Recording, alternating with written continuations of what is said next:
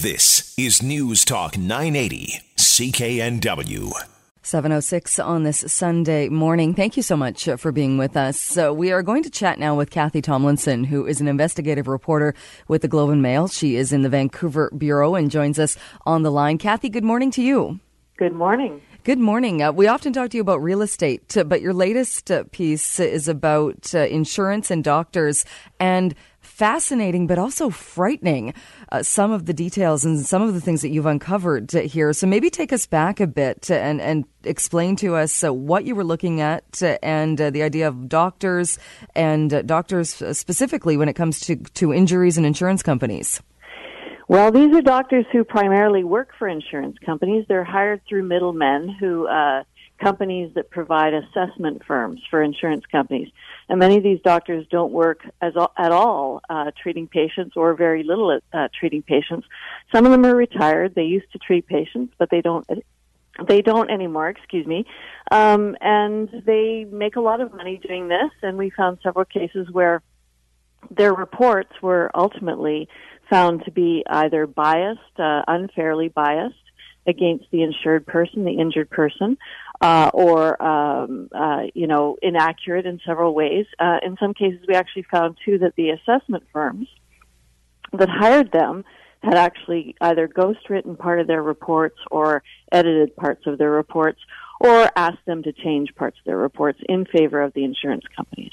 And when I was reading through this, too, you found cases where doctors were writing reports, but they'd never actually met the person who was injured. That's common, actually. I obtained rosters from some of these assessment firms, which give details on these doctors and what they do and don't do. And actually, the majority of them were listed as doctors who would do these assessments, and they, only as paper reviews, what they call them. And that is that the assessment firm would get records from the insurance company, and sometimes those records wouldn't be complete either on the injured person. They would send those records to a particular doctor through the email. Sometimes they go through the records, or they get a large courier package, go through the records, and then they write a report. They never see the patient. A lot of the cases that you write about take place in Ontario. Is it different in different provinces? Well, I'm not sure about some of the smaller provinces. I know that this is by far the biggest problem in Ontario, just obviously population-wise, and partly because there's private insurance out there. And critics say that that's a key problem, that essentially all of the oversight of this and how it plays out is farmed out to private companies that handle this, both the insurance companies and the assessment firms. There are rules governing how insurance has to be provided, and there are rules about how doctors have to behave.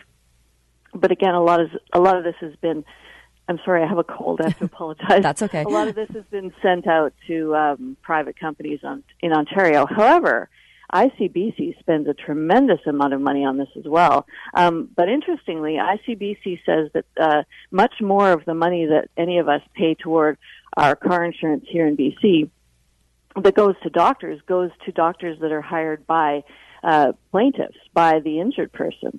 There's about $40 million a year that ICBC spends hiring doctors to do this work on their behalf, but about $100 million a year is spent by lawyers here in BC to hire doctors to assess patients on their behalf to bolster their claims.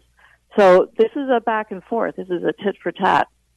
Some people call it dueling assessments. You've got an injury lawyer hires someone to write a report in their favor, and then the insurance company, in this case ICBC, comes back and hires someone to write another report that says something different, and then another report, and this can go on for years.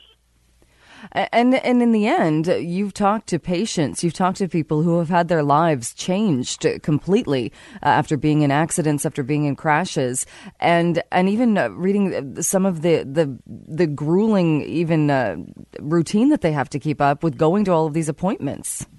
Yeah, that's what really struck me the most, and that's what we hoped would really come out of this story, is the patient's experience, or the accident victim's experience. I mean, legitimately injured people get caught in this, and they don't know, they're baffled. They can't understand why they're sent to numerous doctors and why some doctors are writing reports about them that just aren't right. And they get the reports back and they say, how can this be? And many times that actually plays out as an intimidation factor. You know, you're injured, you're up against an insurance company, you get this report from a doctor that essentially discounts everything you're saying and feeling and experiencing, and it's very intimidating. So many people will settle, and certainly critics feel that it's a tactic that's used by insurance companies to get people to do that.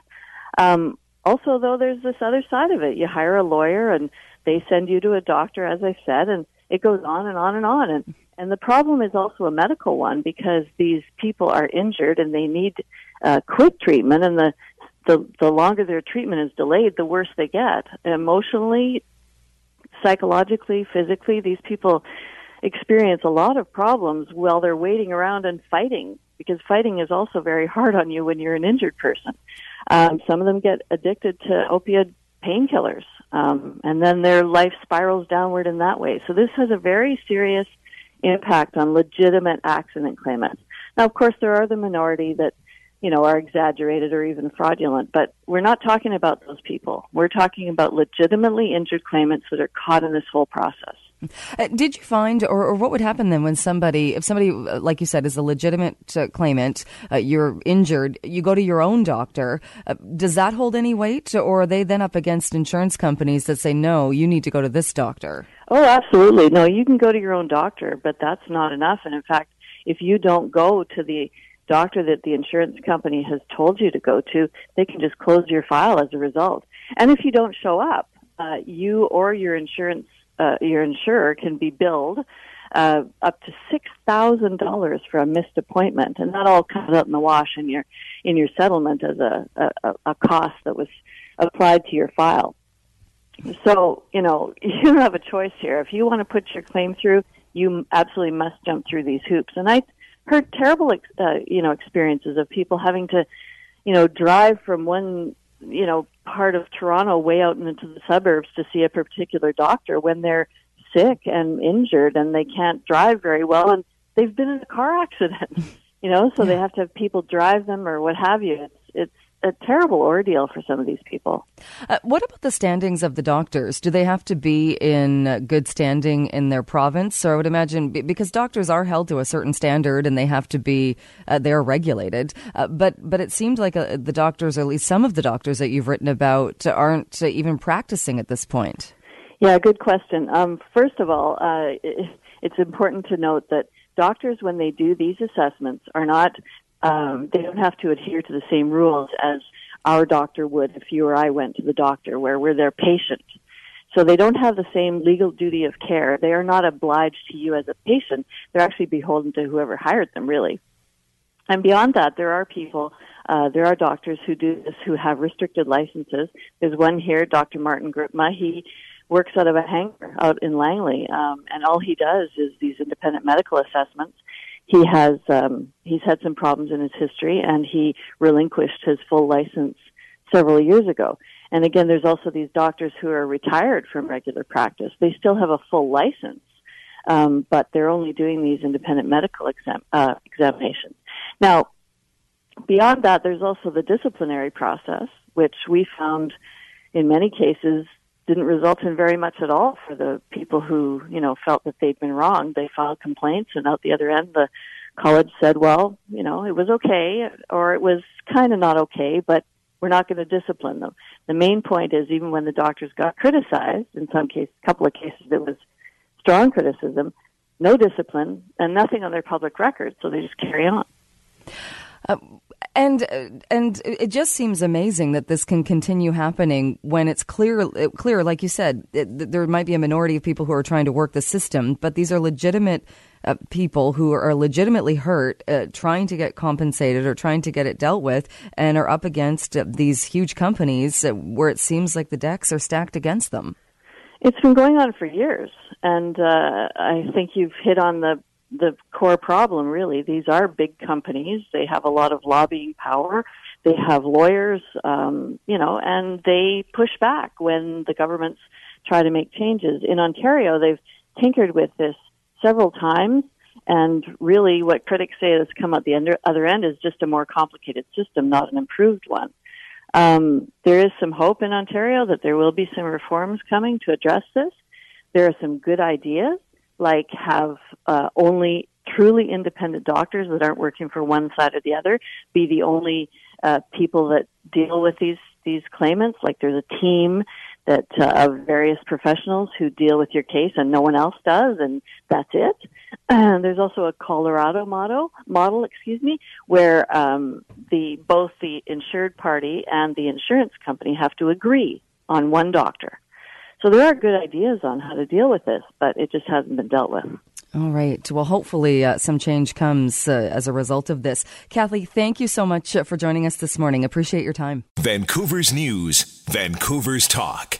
This is News Talk 980, CKNW.